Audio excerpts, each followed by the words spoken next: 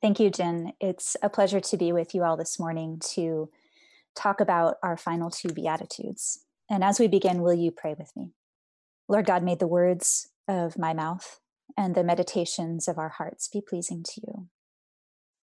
And Lord, as we ponder these last two Beatitudes, continue to teach us what it means when we pray, Thy kingdom come. Well, today, again, we've come to the last of our Beatitudes in this series on the Sermon on the Mount. And I'm going to read them again for us. Blessed are the peacemakers, for they will be called children of God. Blessed are those who are persecuted because of righteousness, for theirs is the kingdom of heaven. And blessed are you when people insult you, persecute you, and falsely say all kinds of evil against you on account of me. Rejoice and be glad, because great is your reward in heaven. In the same way they persecuted the prophets who were before you. Well, a few weeks ago, when Jordan introduced the Sermon on the Mount, he mentioned that these few chapters contain some of the most challenging words in Scripture, and these last few Beatitudes are no different. These are really challenging words. And so as we consider together these final Beatitudes, I think it's helpful to review a few things that both Jordan and Jen have taught over the last few weeks as context heading into them. And so the first thing I think it's good to remember is that these Beatitudes build on each other. They're not a set of isolated sayings. In fact, the first and the last Beatitude invoke the kingdom of heaven and create sort of a bookend. So verse 3, blessed are the poor in spirit, for theirs is the kingdom of heaven. And then verse 10, blessed are those who are persecuted because of righteousness, for theirs is the kingdom of heaven. And enclosed between these two verses, the Beatitudes together form this interlocking picture of kingdom of heaven values that are manifest relationally in the life of God's people through Jesus Christ. And they cast a vision for what it means for us to pray, as Jesus will teach in chapter 6, Thy kingdom come. And so we need to read our final two Beatitudes in the context of those first six. Now, second, in speaking these Beatitudes, Jesus encouraged his disciples and us to foster these kingdom qualities in our lives and in our communities. Jordan reminded us that these kingdom qualities have both a spiritual and a social dimension to them that really can't be separated. In ourselves and in our communities, these Beatitudes are expressions of what it looks like to receive God's reign and to submit to God's reign over the whole of our lives and in all of our relationships. These Beatitudes are signs that God's kingdom is among us. A third thing that's helpful to remember is, as Jen noted for us last week, that the first four Beatitudes are about emptying. They describe our utmost dependence on God. And so to review what we've heard thus far over the last few weeks, the kingdom of heaven is marked by a poverty of spirit, those who don't approach the world with aggression or arrogance or thinking that we know it all, but having repented deeply, instead know our lack and know deeply our need for a savior.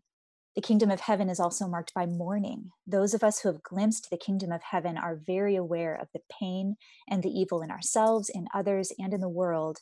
And an appropriate response is tears and mourning. The kingdom of heaven is also marked by the meek.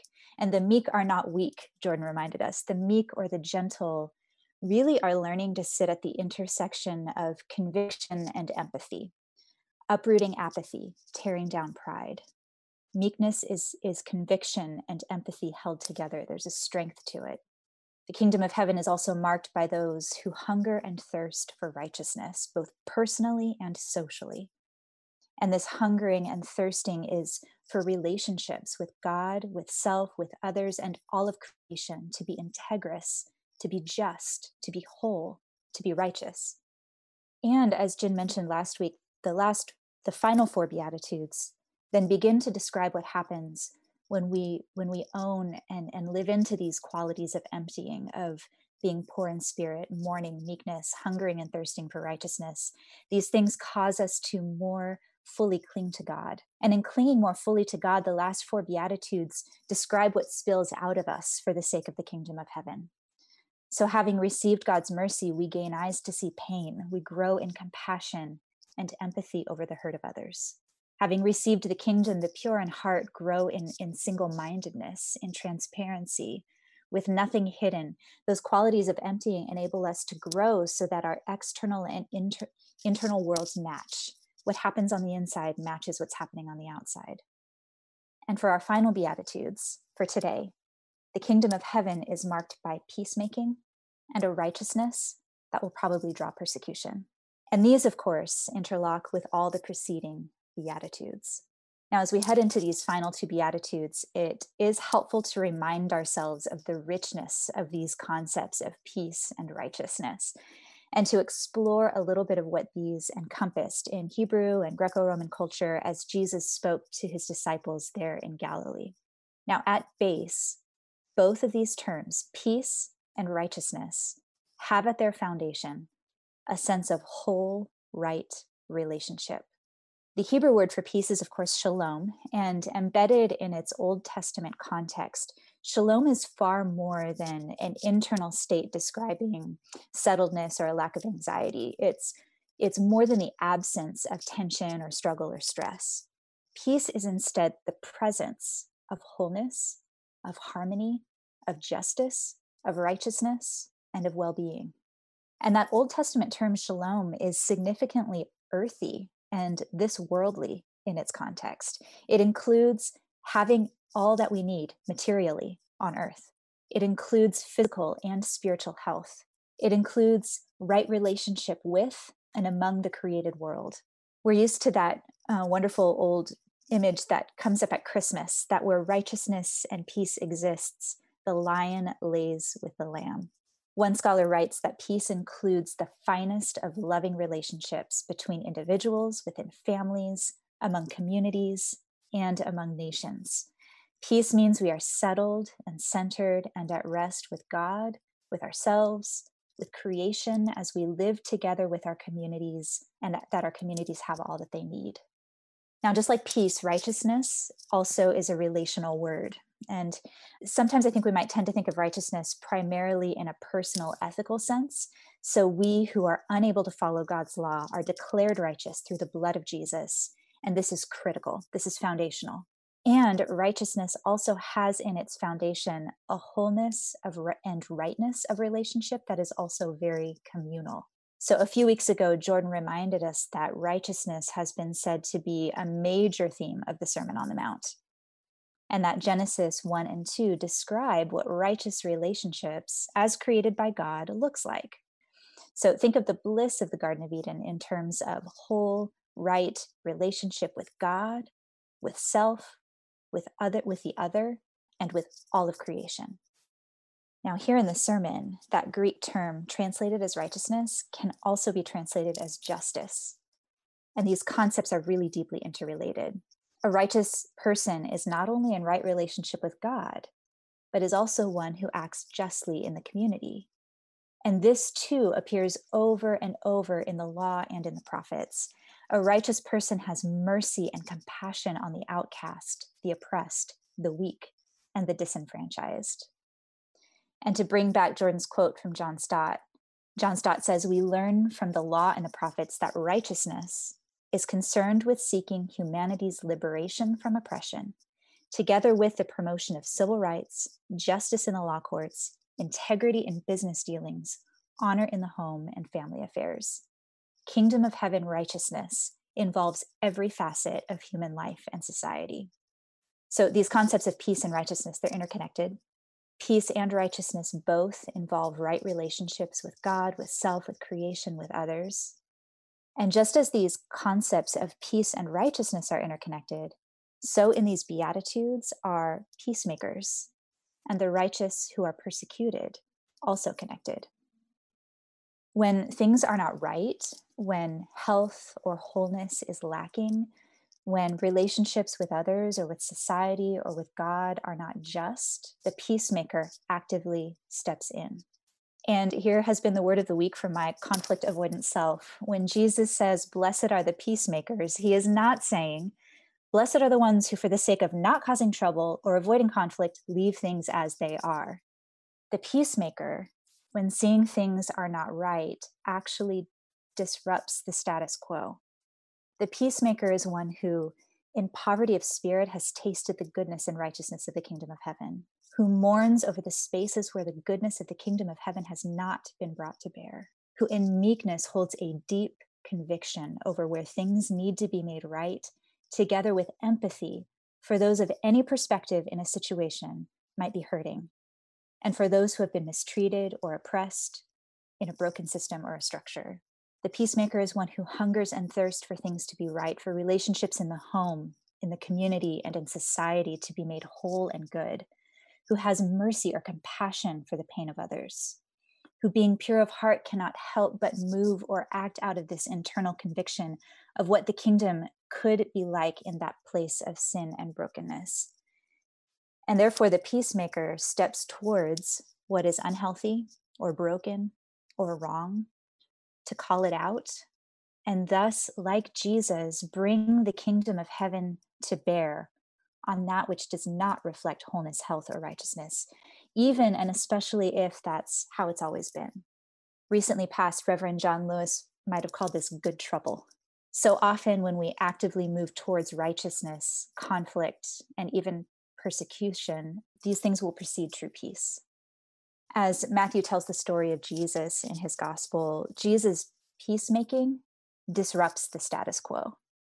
His teaching and healing in Galilee brings righteousness in the form of physical healing and a declaration of forgiveness outside the religious system. And this raises the hackles of religious leaders. In fact, Jesus at one point is accused of collaborating with Satan. As Jesus talks about the kingdom of heaven, he also disrupts the political status quo. Rome was in power at the time. Political relationships were intimately connected with religious structures, and things were tense. And so any discussion of another kingdom would have been considered treasonous. And so opposition among political leadership also builds. As Jesus travels through Galilee and Jerusalem over the course of those 3 years, calling for repentance and ushering in the kingdom of heaven through healing, through feeding the hungry, through forgiveness, through teaching that would have sounded treasonous and disruptive to some, Jesus is arrested and charged and beaten and crucified. And this is the response of sinful and broken people and systems when the kingdom of heaven comes. As we submit to the kingdom of God, entering into peacemaking and seeking righteousness, uprooting might need to happen in ourselves and in our personal relationships and in our communities. We may need to disrupt the status quo to enter into a deeper and truer kingdom of heaven, peace, and righteousness. The kingdom of heaven manifest as poverty of spirit, mourning, meekness, more righteousness, mercy, and peacemaking for today, for our context and our time and our place, might look like acknowledging years of built up resentment in a personal relationship and having that difficult conversation with a family member or friend, risking the frustration and anger or pushback that could come in response, but for the sake of righteousness and for true peace. Kingdom of heaven peacemaking might look like engaging conversations with coworkers or neighbors about who Jesus is, but also with that, bringing a willingness to wrestle with questions or concerns about how maybe organized religion or the church has failed to demonstrate the love and mercy of Jesus to some. Kingdom of heaven peacemaking might look like disrupting the status quo in ourselves. And some of us who've joined in Jen and Vivian's learning groups are doing some of that to better understand race and justice and our responsibility in those dynamics. And those can be challenging conversations.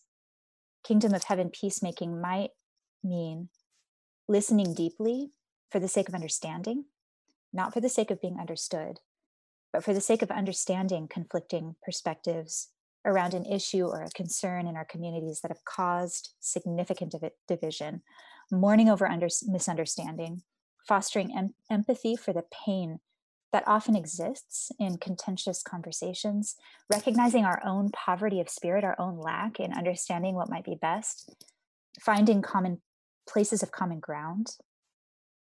And in the midst of deep listening for the sake of righteousness, peacemaking might mean that we are on the receiving end of contempt or anger, which probably is more born of fear and pain and has very little to do with us.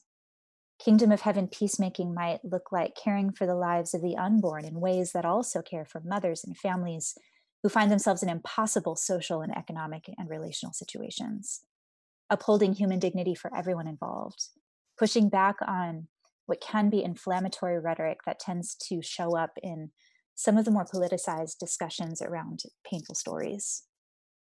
Kingdom of Heaven peacemaking might look like drawing attention to injustice using the platforms that God has given. In the civil rights movement, this looked like sit-ins at segregated counters. Today, it's looked like taking a knee before a ball game or engaging in peaceful protest. And the list goes on as we consider what's happening in society today. As we watch political leaders' varying responses to everything from the coronavirus to George Floyd's homicide, and as we are heading into an election season that may be just as contentious as it was 4 years ago, I've been wondering this week if the status quo in our current national climate is actually the divisiveness and the polarization and a tendency towards inflammatory rhetoric that really is seen across the political spectrum. And I wonder if peacemaking in our current context means fostering these kingdom of heaven values and with poverty of spirit, with meekness, with a hunger for righteousness and mercy and purity of heart, looking for what is just or righteous on all sides of a political or ideological divide. Christians appear across the political spectrum. And I wonder if listening with empathy and compassion and an intent to understand a variety of perspectives and finding some kind of common ground among us might help disrupt the status quo of what seems to be irreconcilable division, not just in society, but I'm afraid also that exists within Christian communities. And this is hard work. This is hard work.